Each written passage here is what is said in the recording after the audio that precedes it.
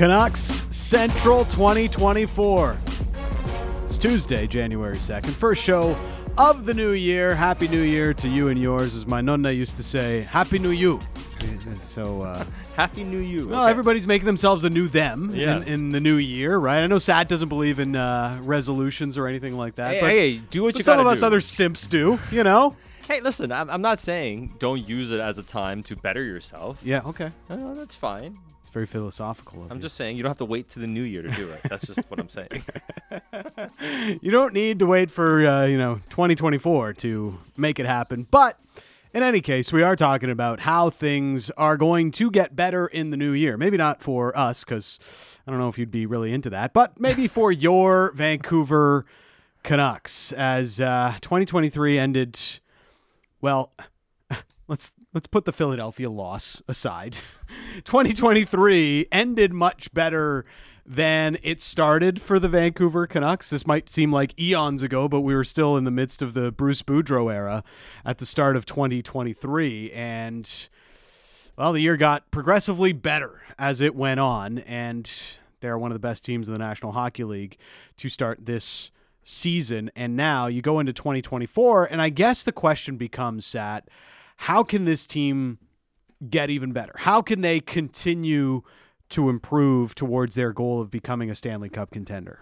There's the obvious external one in terms of what they need to bring in externally. Yes. But in terms of what they can control, what they can do right now, and I think the external one's an interesting discussion, and we'll talk about it as well, because when we talk about this team trying to better itself, it's not just about the players and the coaches trying to do it. It's also management being very active all the time and looking at different avenues to make the team better, of course. But in terms of what they can control themselves, for me, it's the number one thing is honestly special teams. Yeah.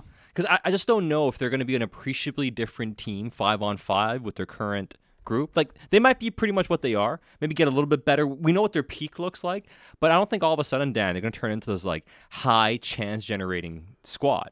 No, that's not who they project to be. That's, because they are still an impact player or two short of being, with the true top teams in the league. You kind of have to make do with what you've got. And what they've done is they've, for the most part, become a very solid defensive team and take their opportunities when they get them with their high-end talent at 5-on-5. And generally their power play has been a separator for them, even though more recently it's not been all that good. The penalty kill, while it's been better than it was in years past, is still bottom third of the league. Yeah.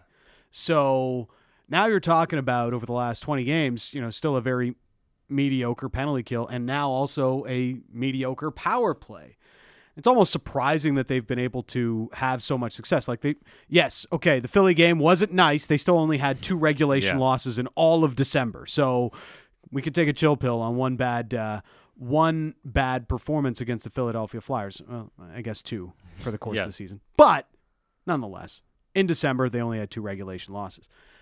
It's kind of remarkable that they were as good as they were through December without the power play clicking, because that is essentially what did it for them early in the year and got them so many early wins this season. And it shows the growth of the team and why people are excited about the team, even if they have ridden some percentages, shooting percentage-wise and all that, is because they are finding different ways to win, and they do have areas in their game that have been very strong defensively, which has helped them. They get great goaltending, and they've been very opportunistic with their chances, and especially with their higher end type of players, right? So there's a lot of things to be positive about and happy about in terms of how the team has played and where they put themselves. But in terms of really holding on to what you've created so far, and we're talking about, can you be 100 and I don't just mean a 100-point team. Right now they're on pace for 12, 15 points, whatever it is. Yeah. Something along those lines. I haven't done the full projection. They can play 500 and still get to 96 points this year. So they're on pace for 115. But can you actually get to 106, 8? Yeah. Can you do that? That's to me the goal for the team. And I think for you to get there, your special teams really have to turn around. Obviously, staying healthy is the biggest disclaimer, but that's true for every single team, right? But if their special teams can become a huge strength all of a sudden. Because I see no reason why, with their power play, why they can't get back to where they've been. But also the PK. Yeah. Go through this roster now. There's guys who can PK. Yeah. There's no reason why the PK should be middling. They don't have to rely on JT Miller and Elias Pettersson to go out there on the power play. They've got Bluger now. Pius Suter has been a nice fit there. And they have been a lot better the past 8 games. Yeah, Joshua's really developed into a decent PK guy, and even Hughes doesn't have to really do a power play, penalty kill job all that often for this team with the way that they're built now, and they should get Soucy back soon enough. So, there's pieces on the PK for it to be better than it has been. It went through a sort of ugly spell and has rebounded a little bit in December. The power play, I wonder how big of an issue the power play actually is. Now, they spent a lot of this practice time over the last couple of days exclusively working on the power play. Today's optional skate was essentially a power play skate so that they could work on some things. Rick Tocchet said he feels like they did some things and they'll be able to translate it into the game tonight. At least that's his feeling on it all. And I don't need to recite the numbers for anybody. I mean, you can look it up. There's stories that have been written about it. It hasn't been good enough. Yeah. It hasn't. They're a lot better than they have shown recently. Over the last 20 games, they're 14%. I'm just still not worried about it. For a power play that looked as good and as dynamic and performed as well as it did early in the season to just completely fall off a cliff, I just don't expect it to stay cold forever, Sad. No, and one thing Talk had mentioned a couple of days ago was he'd be more concerned if they weren't generating some chances. And even against the Flyers, hey, they had no business winning that game, and they didn't. But they had a couple of chances on the power play. The backdoor play to Brock Besser, where the way things have gone for him this year, I was surprised he didn't score on that chance. Pettersson had a great opportunity. They've had some great chances where they haven't really finished. So I do think that's going to come. But I also believe when they were at their best earlier this season, when they had a lot of movement going on, they've been more stagnant, and one thing Talk had mentioned today was guys are just looking to get to their spots where they're comfortable and then kind of just don't move. And this Which is where the power play got into trouble in the past. Exactly. And part of that is as the season goes on, it's hard to break up habits. Yes. You get into kind of your old habits a little bit too. And I think some of that's happened on the power play. And they're still generating chances. That's how talented they are. But you're not maximizing your potential. But I do think the blueprint's there. Yes. They've shown the track record of being able to be prolific on the man advantage.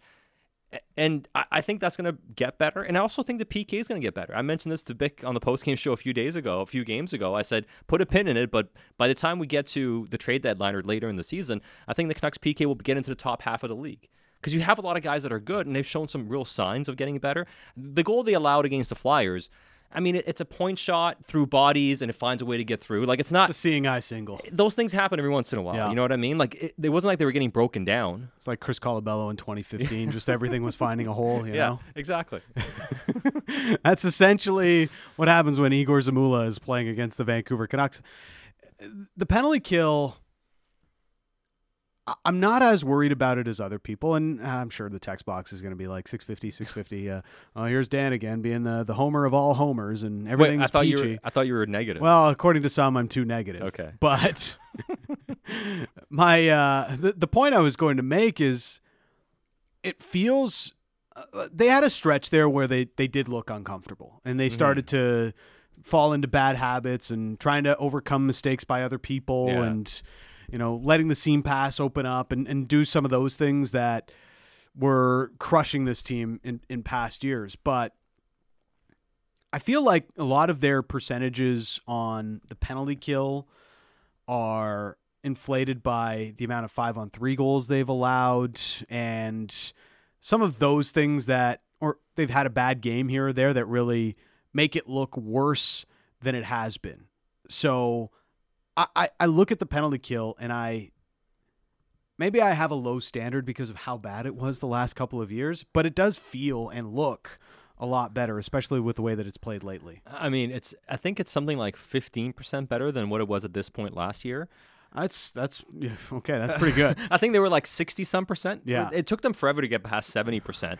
But this time last year, because they hadn't made the coaching change yet, right? Yeah. When did they make the coaching change? It was late December, wasn't it, actually? Last year? Yeah, last year. No, it was end of January. And it was end of January. So they hadn't made the coaching change yet.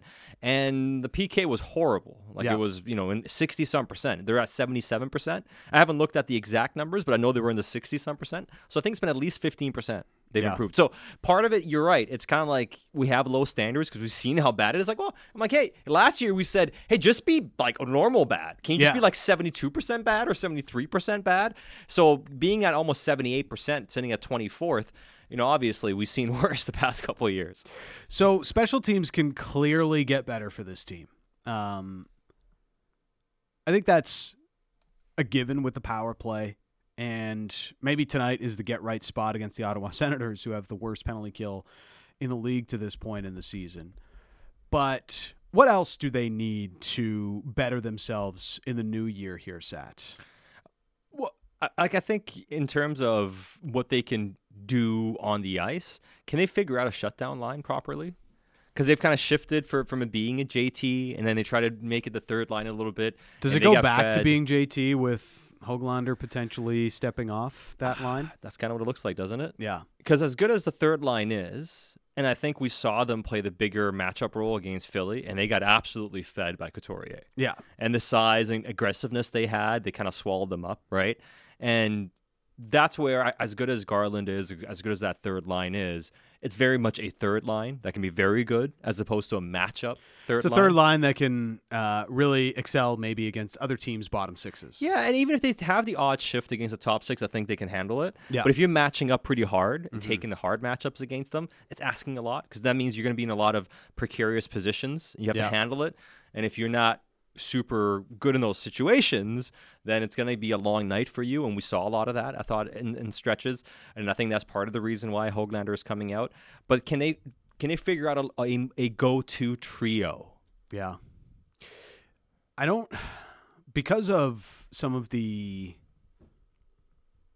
odd fits still on the roster, and maybe that's the wrong word, but you're not going to use, if you have Kuzmenko on your top line with Elias Pettersson, you don't necessarily want to use that as a shutdown line. If you have Nils Höglander with JT Miller and Brock Besser, they're going to have some issues being a shutdown line. They performed better earlier in the year with Phil DiGiuseppe, but even that started to wane as it went on. So is it just an imperfect situation where you're not going to be able to build that? You have players that can do it. Like you have Bluger that can excel in a defensive role, but do you have enough wingers that really profile as guys that can help him in that sort of a situation? Well, and therein kind of lies the rub about what is the true ceiling of this team, and what else do they have to do.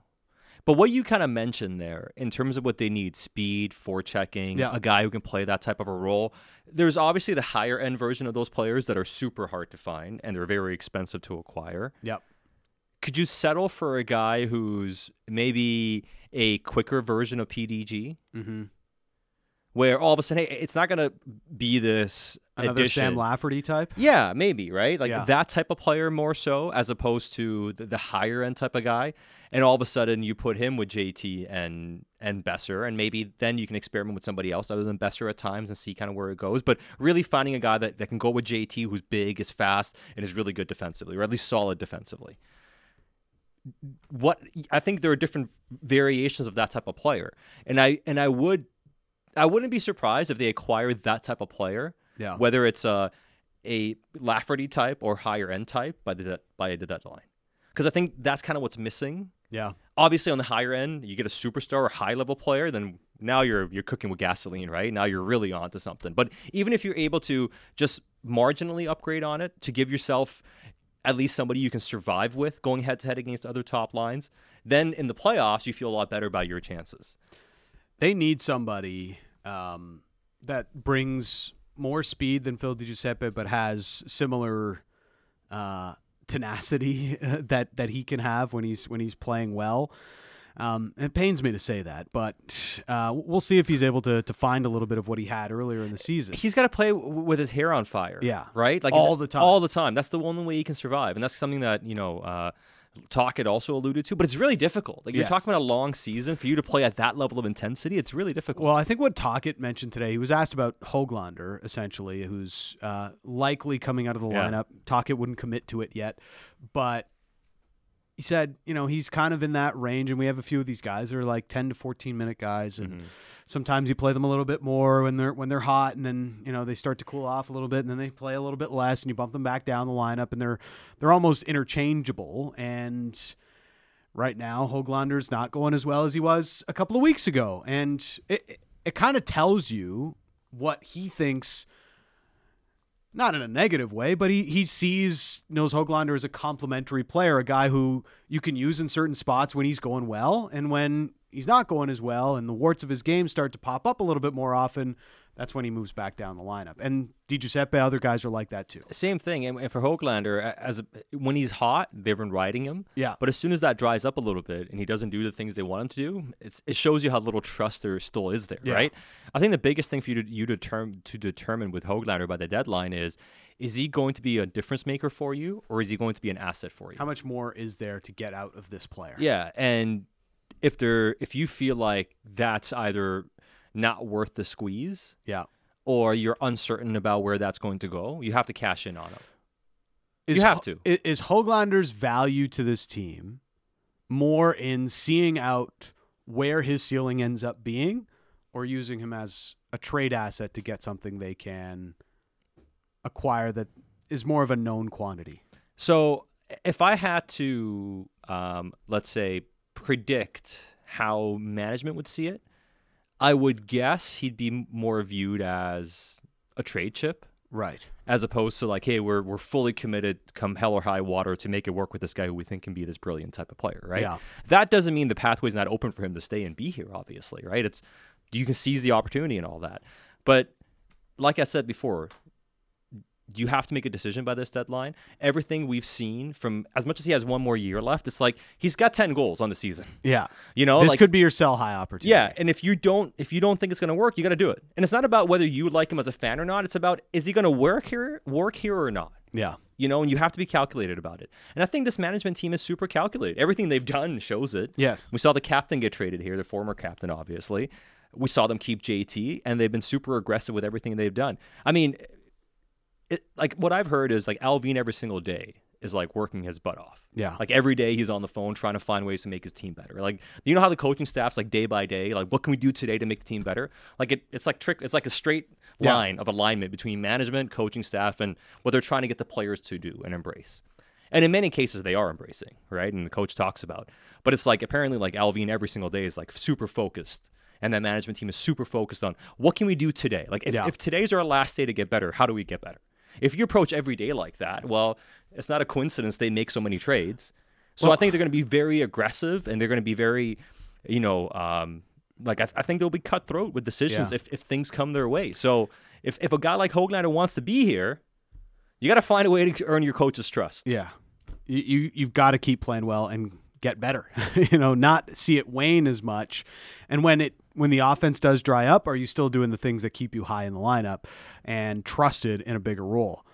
The thing I always heard about Patrick Allvin, and this goes back a few years even to when he was just like quietly starting to be on the radar for a potential general manager of the future, is that he is just incredibly prepared. And we heard all these things when he was eventually hired. My point is, it's been the book on Patrick Allvin for a lot of years that this is the kind of prepared individual that he is. So does that mean it's going to result in success for the Vancouver Canucks? No, but as we can see, and with the trade resume already, he is always working to see how he can make this team better.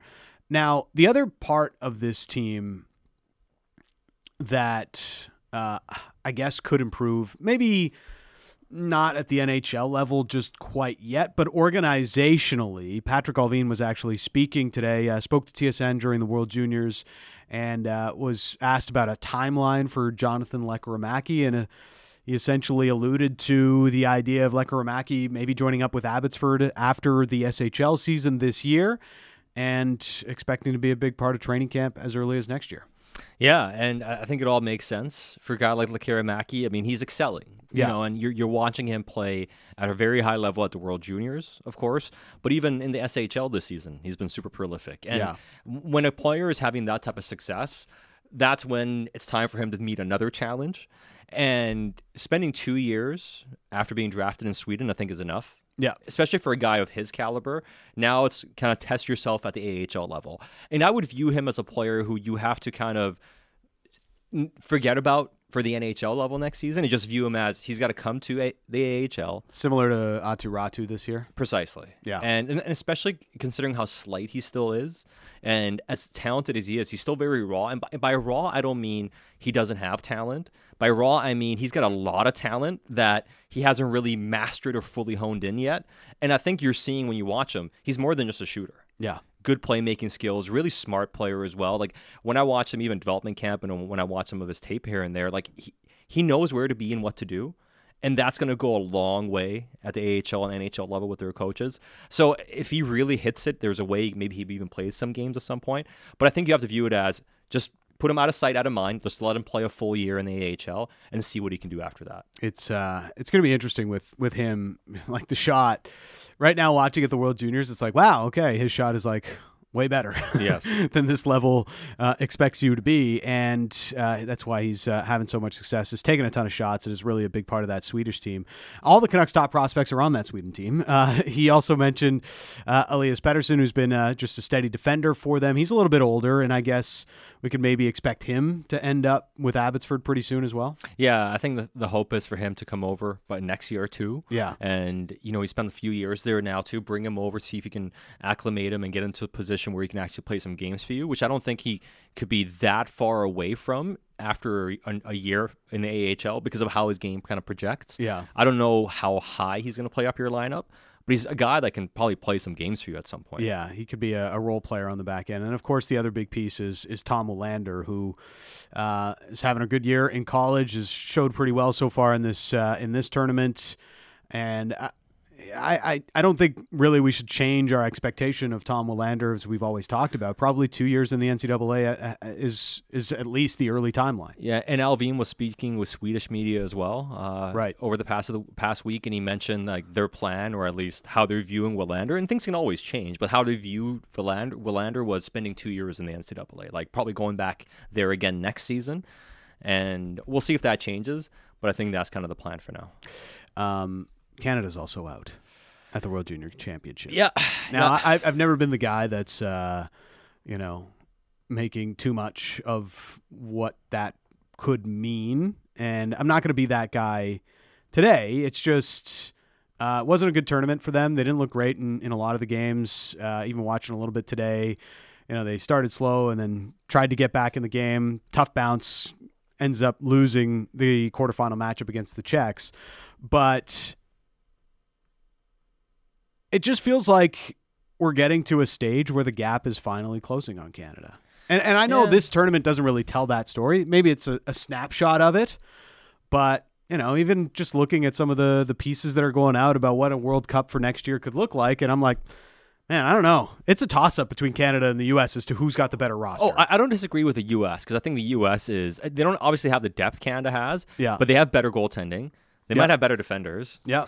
And their forwards on the high end aren't Canada's level. But, I mean, if you can find 12 really good forwards that are American. Really good forwards, yes. Right? So the forward group's going to be a notch below Canada's, but not significantly below. You can say defense and goaltending's better. Yeah. Right? Like, this might be the era where American hockey takes over globally a little bit, right? Or at least for 1 or 2 windows. But in terms of also talent coming up, though, I mean, how different is Canada with Connor Bedard and Zach Benson? Right. Like so you also have to always remember that. I mean, you don't oftentimes see... You have 2 18-years that are playing in the NHL that could have been on this roster. Yeah, I mean, Fantilli as well, but now you can also make the case that obviously Leo Carlsson could be playing for Sweden, and there are a few guys there. So there is, obviously some guys you can point to, but typically there is mostly the 18, 19-year-old Canadians who are breaking through early who can't play in that tournament. It's going to be interesting. Those players were really heartbroken today, and I know everybody wants to make it an existential crisis and have a summit or something like that. I don't know if it's that. I just think, quietly the gap is closing on Canada, and that was always going to happen at some point. Just expect expect to see it if we ever get back to best on best hockey prior to what we saw in 2010 and 2014 at the Olympic Games. It's Dan Riccio, Satyar Shah. Don Taylor's going to join us next on Canucks Central.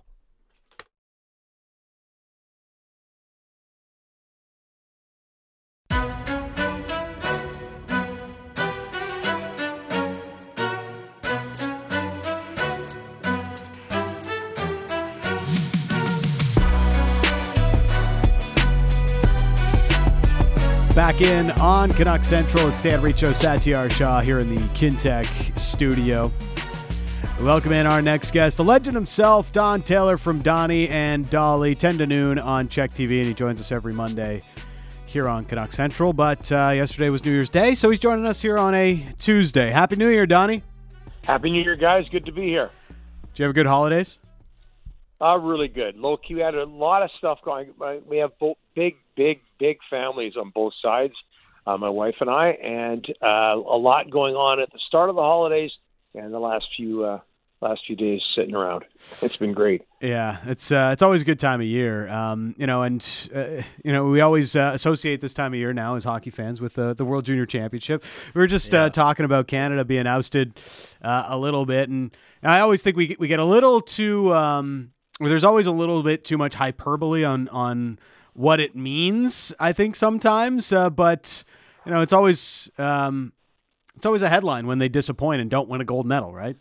Yeah, you look at some of the stuff on Twitter today and websites, various websites, and this happens every time Canada gets eliminated or even loses a gold medal game. What's wrong with Canadian hockey?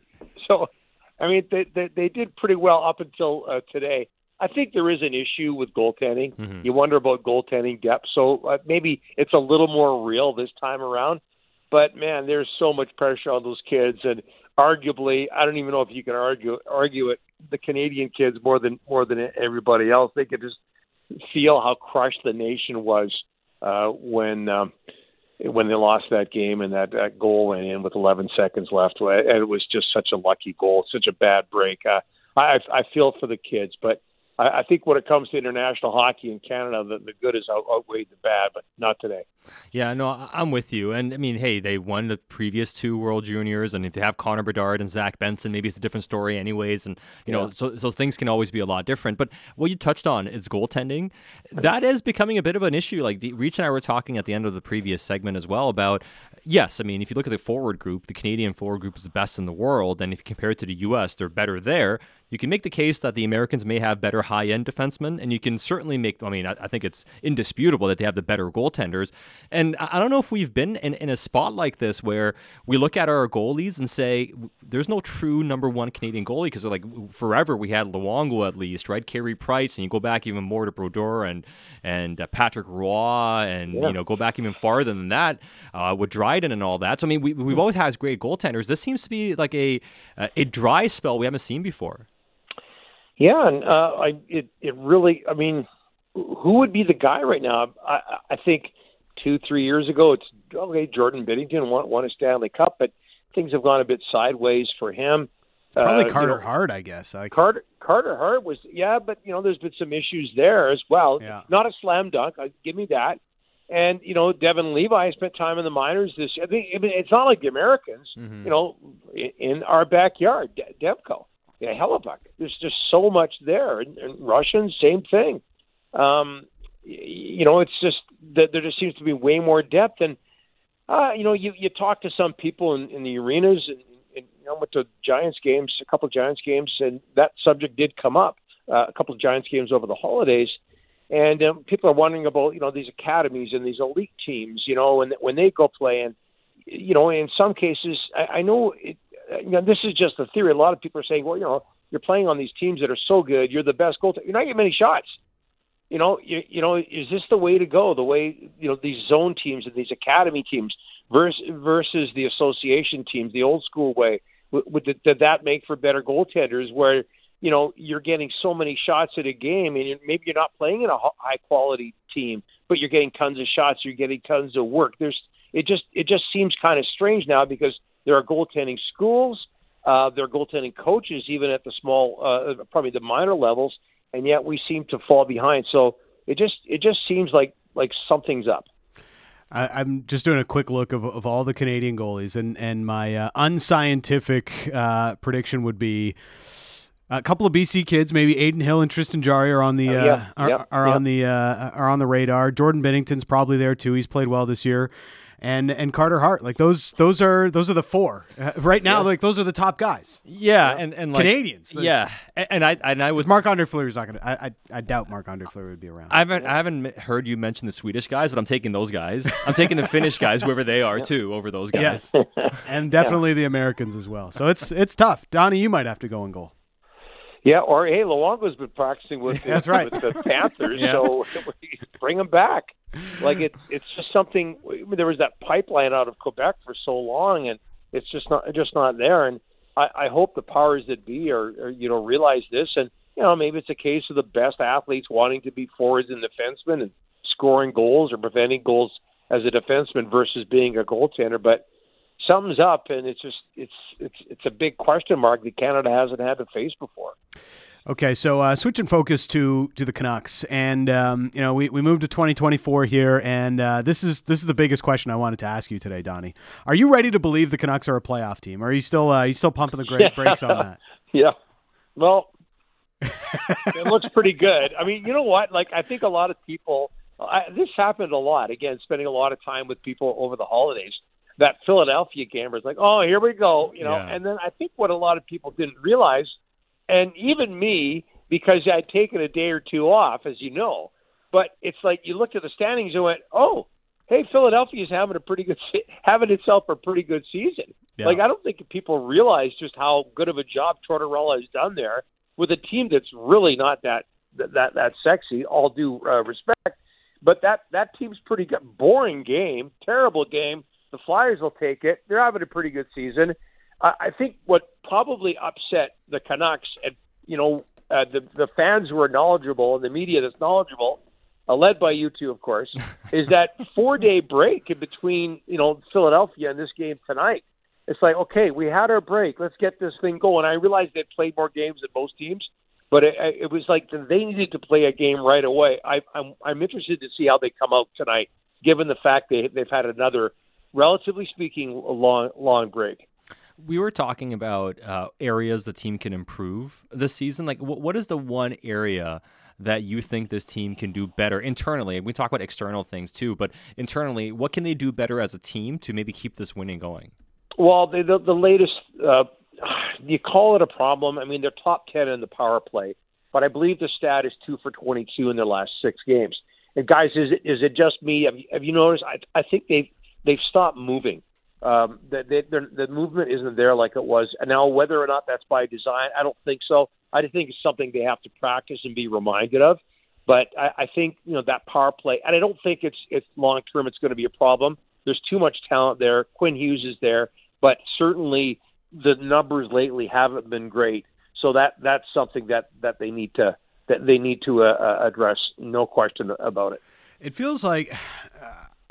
I said this earlier, but I'm not worried about it. It's like the one thing that I'm not so worried about with this team, Donnie. You watch some of the Philly game, and it's like, well, yeah, they could use some more speed. They could use some more forechecking. They could probably use one more top 6 player if they really want to start being a contender. But the power play is just it's still something that just feels like it's in a cold streak, maybe an extended cold streak, but one.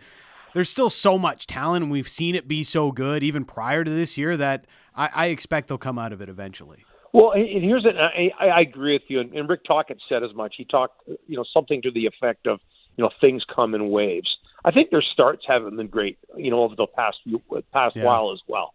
They coming out of the gate and with a really good coach and a great coaching staff, you don't expect that. But I think Rick Tocchet would tell himself that, hey, look, our starts need to be better. And, that can be an intangible thing. Maybe it depends on who you start, what line you start, that sort of thing. But those definitely need to be better. So those are 2 areas. And guys, look, we just mentioned top 6 forward. Could they use another defense? Every team is saying the same things. So personnel-wise, yeah, sure, they can improve. So could every other team. I would think, even the teams at the very top, like Vancouver. Absolutely, absolutely. Now, as far as what the team can do externally to improve itself, we know that Patrick Allvin and this management team is as active as anybody, more active than anybody when it comes to trying to find trade fits. Are you expecting to see at least one or two trades here by the time we get to the deadline at this stage? Well, look at the guy. I mean, 6 trades since September? I think 18 or 19 since he took over as Canucks GM, and he has some help from Rutherford. Given that, I would have to think, and the fact that it looks like they're going to be there for the postseason, I still have a little hesitation there saying that, but likely in the postseason, I'd have to think they'll do something. And then they have expiring contracts as well. If they're not confident, if they feel they can't sign somebody, or if they don't want somebody long term, then I would expect that there'll be at least one or two deals made before the deadline.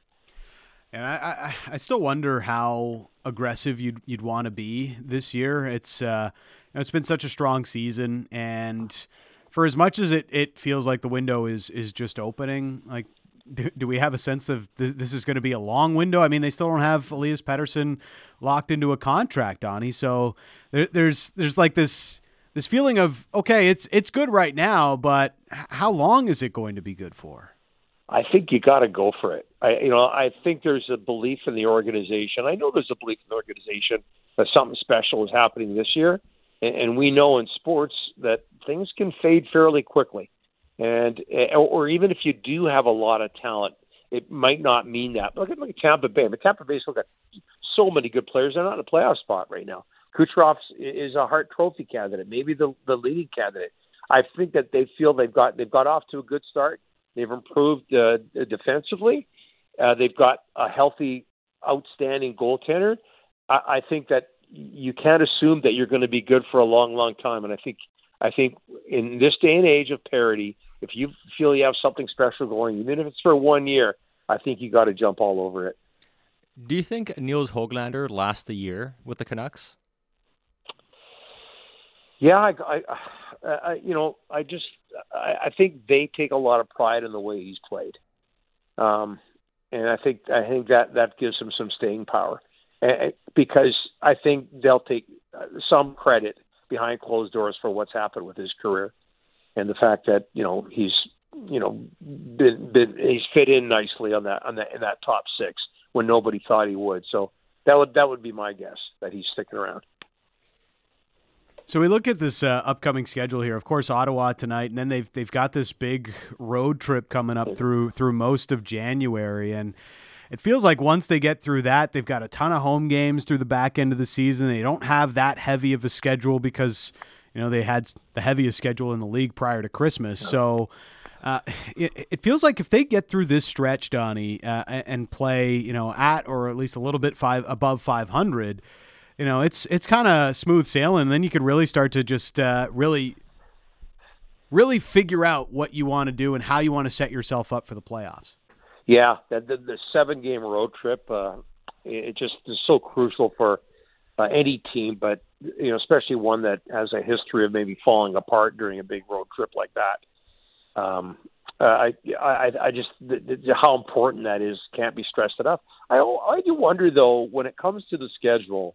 And you guys know this, even if you play, beer league or minor league sport, whatever, minor hockey or lacrosse or whatever the case may be. I always and I know coaches I've heard say this, they like not necessarily having big breaks. They like the practices.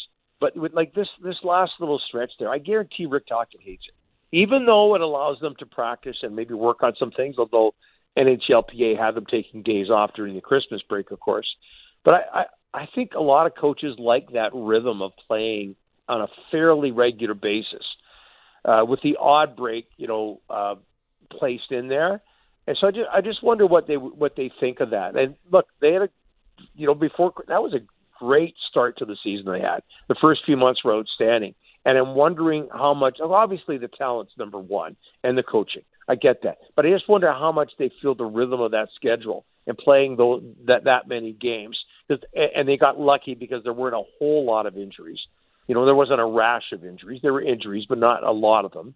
So I do wonder how they're going to do in the second half, even though it seems like it would be favorable. Yeah, and as far as Elias Pettersson is concerned, we heard the rumor, so to speak, with the Chicago stuff that came out last week, and we had some fun with joking about it. I mean, listen, there's always going to be stuff that comes out. It comes down to how much weight you want to put into things. But it's one of those things that until he signs, Donnie, I think there will be a level of, I guess, trepidation and some skepticism. And anytime when there is a bit of an information vacuum, people will kind of, clamor towards whatever little information they get. So is this going to be par for the course until he finally does decide to sign or not? Yeah, you have to. It's Vancouver. People care, and he is a polarizing figure. He's just so hard to read. He does interviews. The one with Elliott was certainly the deepest he's done. It's just hard to read. I mean, he says he likes or loves Vancouver. But yeah, I think there's just a lot of mystery with him. And people don't know, and people criticize him not showing up in the big games against the better teams in the league, falling a lot, that sort of thing. But the point totals are there. But there just seems to be a lot of mystery. You can't read the guy. But the reality is he is an elite player. Now, when you hear $11, $12 million, I don't think he's in that league, but who else is not in that $11, $12 million league? A lot of the players making $11, $12 million a year aren't in that league. So it's really mysterious with Elias Pettersson. I think I'm like a lot of people. I have no read on what's going to happen with him. It can't be worse than the Jonathan Huberdeau contract at one point in all of December. Oh, my. Rough. That's a tough one for Calgary. I didn't see that coming. Yeah, not too many people in Vancouver shedding tears over that. Donnie, we appreciate the time as always. Happy New Year again to you and yours. Great to be back. Happy New Year, guys. Lots of fun. There is Don Taylor, the great Don Taylor, joining us here on Canucks Central as he does weekly. A lot of these questions coming in, Sat. Colin from the Caribou with this. Any new Kuzmenko trade rumors or whispers? I'd bet money that after the deadline, Höglander is still here and Kuz is elsewhere. That is from Colin and the Caribou, bringing in a take here on a Tuesday. Yeah, I might take the reverse of that. Ooh. But I mean, if I'm guessing, listen, I'm not reporting anything. Okay, just everyone relax. We're just talking. But somebody else said, wow, Höglander question. He's one of the few Canucks that have truly developed in years, Earl and Nanaimo. And he has developed. He's shown a lot of good things, but looks to be healthy scratch again. Yeah. Here. Has 10 goals in the season. Probably not playing against the Ottawa Senators. So he's coming out of the lineup again. What is that going to tell you about where he fits in? How is he going to fit in? And as we kind of outlined in the first segment, he's a player that you have to make a decision on. Yeah. Do you believe in him organizationally, and does the coaching staff believe in him enough for you to think it's going to work here long term, or do you cash in when a player still has a lot of value, as he has established right now? On Kuzmenko, and we'll get into this with Irf a bit more, it's just how likely is it that you're moving a guy that has another year on his contract right now? Yeah, at that number. And especially for the value you want. Yes. Because they're not looking like a guy who scored 39 goals for them last year, they're not looking to just give away. No. And a player that they still believe in. Is having a bit of a rough time with the coach. We all know that, but it's still a player that you can't give up for free. And so you'd like to have something else coming in if you're moving Andrei Kuzmenko. I'd say to fill potentially a top 6 role. That's maybe a better fit on a similar number. I don't know, but it seems unlikely that they'd move Kuzmenko just to get rid of him right now. Well, I mean, with Kuzmenko, we're talking about how the team can use another top 6 forward. You take Kuzmenko out, that means you need 2 more top 6 forwards. Yes. So you start to do the math, and the math isn't all that friendly. Dan Riccio and Satyar Shah. The PWHL began yesterday. Toronto lost to New York 4-0. Second game is on right now. Ottawa and Montreal. Another great crowd too. Sellout at TD Place there in Ottawa. So really intriguing. Really good to see that professional women's hockey has its own league finally, and one that is combined to grow the game and something you can really get behind. Now, there's one negative thing I would say. There's no team in Vancouver. Yeah. But eventually, I imagine that will come. The furthest west team they have is Minnesota right now. Yeah. So whenever they get to expansion, assuming that the league works, and it looks like it will work, and I don't see why it wouldn't, they'll get to Vancouver eventually, I would imagine. Would you say the over-under is, if the league is successful, which hopefully it is, at 3.5 years? Like, does the league need 2 or 3 years to show that it's going on an arc where they feel comfortable expanding? Because the last thing you want to do is expand too soon before the league is ready to handle it.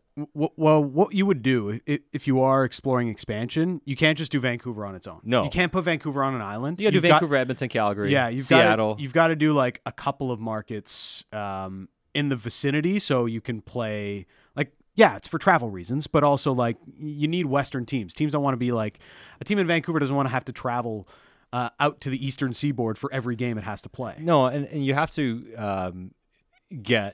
be able to get some American markets involved, bigger picture too. Yeah. Right. So it's like more American markets. And is Seattle at a point where they can also support a women's hockey team? Probably. I mean, the way they support NWSL and the WNBA, you know, I can't see why they wouldn't support something like this. It's one of the best sports towns in the U.S. Seattle is unbelievable. I was there on Saturday, and it was just like littered with people, like Pittsburgh jerseys, Vegas jerseys. It was just like everything was happening all at once as they were getting ready for the football game Sunday, and then, of course, the Winter Classic on Monday. The other thing I like about the BWHL, they have the correct point system. Finally, a hockey league with the correct point system. 3 points for a regulation win, 2 points for an overtime or shootout win, and then no points if you lose, I think, in the shootout. If that were to be the point system in the National Hockey League, Vancouver would be the number 1 team in the league. Yeah, by far. Now, the most 71 points. They have the most regulation wins. Yeah, they'd be like 10 wins away from clinching a playoff spot. Or 5 wins. I don't know why the NHL does not go to this sort of system. And I know it's because Gary Bettman wants to have fake playoff races come the end of the year where everybody is like bunched up together with 82 points. Like, oh, we still got a chance in the final 2 weeks. No, you don't. Stop it. You're lying to yourself. All right. It's Dan Riccio and Satyar Shah. Coming up, Irfan Ghaffar is going to join us on Canucks Central.